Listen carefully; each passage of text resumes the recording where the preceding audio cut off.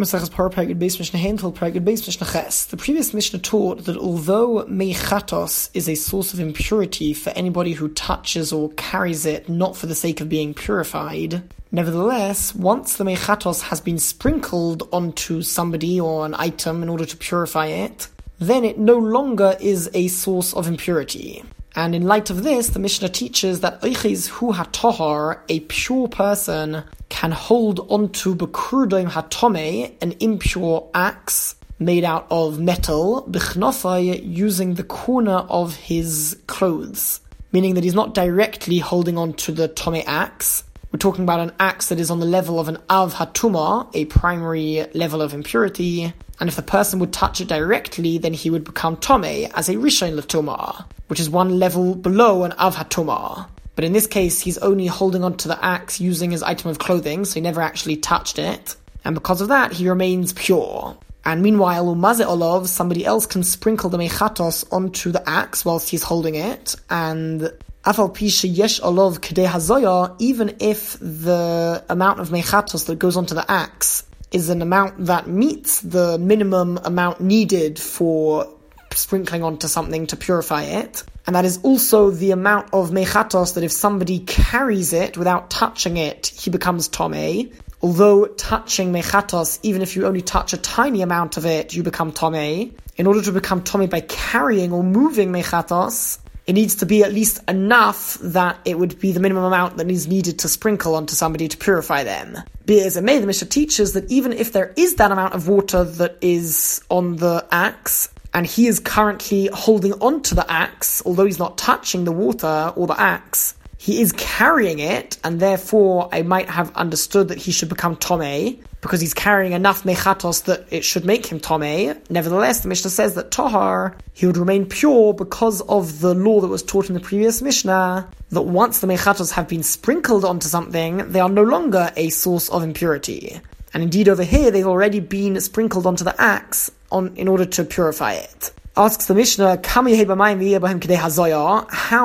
mechatos does there need to be in order for it to be considered enough to sprinkle onto somebody? And that would make anybody who carries that amount of mechatos tome in general.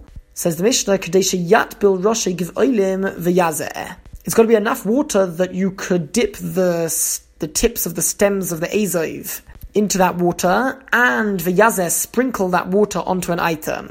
That's more than the minimum amount of mechatos that is needed for the actual sprinkling, because the ezov would always absorb quite a lot of the water. So we're talking about an amount that is slightly more than the minimum amount that is needed for the sprinkling itself. And according to the first opinion of the Mishnah, it's that amount of mechatos that if somebody carries it, he would become tome. Of course, if he carries it before it has been sprinkled. On the other hand, Rabbi Yehuda says, we view it as if the mechatos was on a ezov made out of copper, which doesn't absorb water, and that's another way of saying that the amount of water that one needs to carry in order for him to become tome is the same amount that needs to be sprinkled onto the item. We don't take account of the fact that if he were to dip the ezov into it, then it would absorb some of the water. That's irrelevant, because the amount of mechatos that is a source of impurity is the amount that is technically needed for the ezov to be dipped into it and sprinkled onto items in order to purify them. Mishnah Vov, it is learned from Pesukim that talk about the Hizo HaTohar. The Pasuk says that one should sprinkle the pure item. One way of understanding that Pasuk is that it's talking about the ezov itself, the hyssop that is being used to sprinkle the water. And the Torah is telling us that it needs to be pure. And we learn from there that even in a case where, for whatever reason, the ezov does not make the mechatos itself impure, the very fact that the ezov is impure would invalidate the sprinkling. Hamaz be'ezov tomei, one who sprinkles the mechatos using a tomei ezov, a tomei hyssop, im yesh bei kabetza, if the hyssop is at least the size of a kabetza, the size of an egg, that's the minimum size that food items, for example the hyssop, needs to be in order to transfer impurity onwards. So if it is at least that size, then hamayim psulim, the mechatos itself is invalidated because it has become tomei.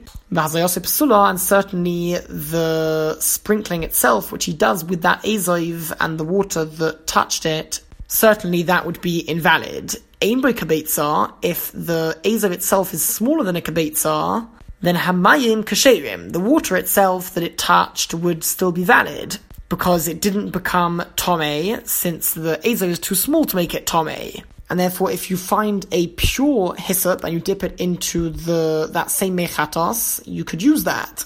But v'haza yosei pasula, any sprinkling that is done with that ezav would be invalid, even though the mechatos itself is pure. It is learned from Sukkim that the ezav itself that is used for the sprinkling must also be pure. The Mishnah adds something that we mentioned in passing a couple of chapters ago, that one of the stringencies that exist midrabanan with regards to the Parah Aduma is that anything that can make another item tomei, we forget about the regular rules of impurity and the transfer of impurity, that each time the tumah is transferred, it goes down a level. In general, if an other tumah touches another item, it will become a rishon tumah, which is one level lower. For example, a rishon tumah which touches another item or another person would not make it impure, because it is on a lower level of impurity. Nevertheless, with regards to Parah Aduma, if something becomes impure, it can transfer that impurity onwards. And so the Mishnah says that this ezav which is impure, umutameis chaveiroi, it can make another ezav or another item impure. V'chaveiroi is chaveiroi, and if that ezav touches another ezav, it would also become tomei. V'afilehin meya, even up to 100 times or more, because this is one of the extreme stringencies midrabanan that exist in the world of Parah Aduma.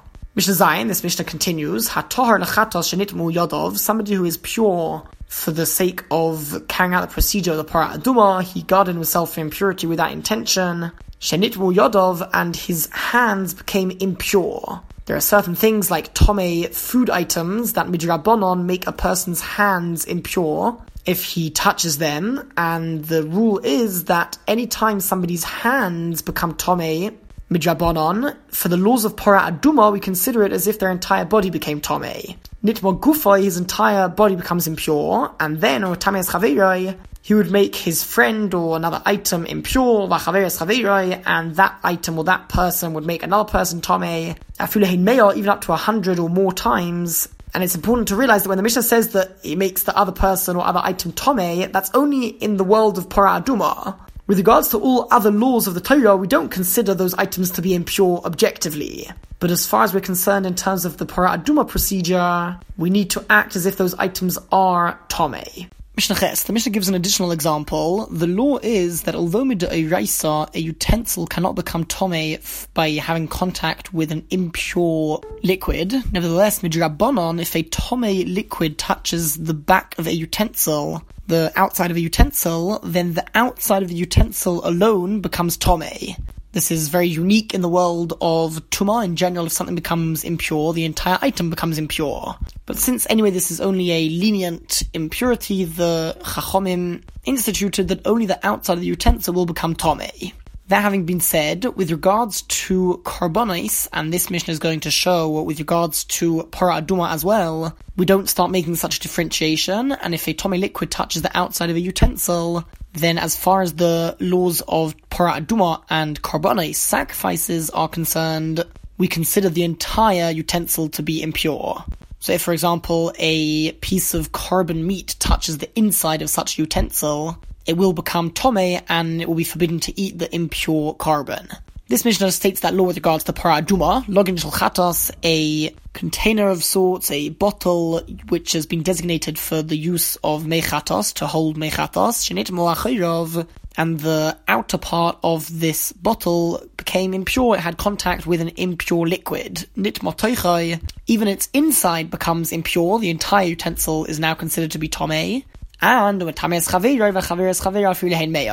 would transfer its impurity onto another item that touches it, and that item would in turn make a different item tomei, even up to 100 or more times, because once again this is a unique stringency instituted with regards to the laws of Parah Aduma. The next couple of Mishnayos focus on defining utensils that have more than one part, and whether the two parts of the utensils are considered to be distinct, separate utensils, or if it's considered to just be two smaller parts of one larger utensil. And this really has two main ramifications. One is if one of the parts of the utensil becomes tomei, does that automatically include the other part of the utensil, that it's also tomei on exactly the same level? Or do we view that other part as just touching the tomei utensil? And the other more relevant ramification to our Masechta is with regards to purifying it. If mechatos is sprinkled on that item, but it only lands on one of the parts of the item, is the whole item, the whole utensil, considered to be purified, or just the part which was sprinkled with the mechatos? The first example that the Mishnah talks about is hazug v'ha'inbol chibor. A bell and the clapper which is inside of the bell that makes the noise, they are considered to be connected to the extent that it's considered to be like one utensil, and therefore if a source of impurity touches one of the parts, then the entire bell with the clapper becomes tomei, and likewise if the Pora Adumah solution is sprinkled only on one of the parts, then it will all become purified. The bell and the clapper are always used together, and it's very uncommon for them to the two parts to be separated from each other, and therefore it's considered to be one utensil. The next item that the Mishnah discusses is a tool that was used for spinning threads, spinning fibers to turn them into thread, and is consisted essentially of a stick that on the bottom of this stick was a heavy metal weight, and at the top was a hook, and the hook would be attached to the fibers, and they would spin this tool, and with the aid of the heavy metal weight, the fibers would be spun and pulled tightly until they turned into thread. So the Mishnah talks about kushel rovon. A kush, this is this tool that is used for spinning, and over here it's used for spinning rovon, which is a type of rubber material or reeds. It's a relatively thick material for spinning, and because of the nature of this tool, the different parts of it were pretty much never disconnected from each other. And because of that, lo yazeh lo yala kush v'lo yala pika, they shouldn't sprinkle the mechatos onto the kush, which is the main part of the stick with the hook at the top of it, v'lo yala pika, and not on the metal weight that is at the bottom of the stick. They shouldn't sprinkle only on one of those two parts, because although rarely were the different parts taken apart, occasionally people did take them apart, and it wasn't so difficult to do so, and therefore, as a rabbinic stringency, one should ideally make sure to sprinkle both of the parts separately. However, the im hiza muzar, if he did only sprinkle it on one of the parts, it is considered to be sprinkled and the entire utensil will be purified. The Mishnah is talking about a case where after it was sprinkled only on one of the parts, the other part of that tool touched something that, if the item is not considered purified, it would make it tomei. The Mishnah is ruling that we don't consider it to be tomei because, since this is just a rabbinic stringency, they said that b'di eved, that means that once it was done in the non-ideal way, it's okay, and they didn't apply their stringency even after the fact, and they would consider the entire item to be purified. Shel pishton, a similar tool that is used for spinning flax, which is a thinner material, and the different parts were never taken apart, and therefore chibur, they are considered to be connected, and it's sufficient, even ideally, to just allow the mechatos to be sprinkled on one of the parts of that tool. Next case of the Mishnah, a leather sheet inside of a cradle used by a baby, which is attached to the sides, connective tools on the sides of the cradle to which this leather mat could be attached. Chibur is considered to be a proper attachment. Even though it wasn't left there permanently, it still functioned very much as an intrinsic part of the bed, and therefore it is considered to be like one large utensil. Hamalbein, a block of wood that is placed underneath the legs of a bed, it's not considered to be connected and a part of the bed, neither in terms of it becoming tomei with the bed or becoming purified with the rest of the bed. These were not connected permanently at all. It was very easy to remove them from being underneath the legs of the bed, and therefore they are considered to be totally separate utensils. And the Mishnah ends off, any handles of utensils that have a hollow part at the end of them in order to be inserted into the actual utensil. There's some piece that pokes out of the actual utensil, and that is placed into the hollow part of the handle. Such handles were very rarely taken off of the utensils, and therefore chibur, that would be considered to be a proper connection, and it would have the status of one large utensil. Rabbi Yochanan ben Nuri says, Afacharukais, even handles that have a piece poking out of them and are placed into a hollow part of the actual utensil, so it's the opposite of the previous type of handles. And these handles were more easily removed, more commonly removed, but still, in general, people would keep them as a part and attached to the main utensil, and because it was still uncommon for it to be removed from the utensil, it would be considered as one large item.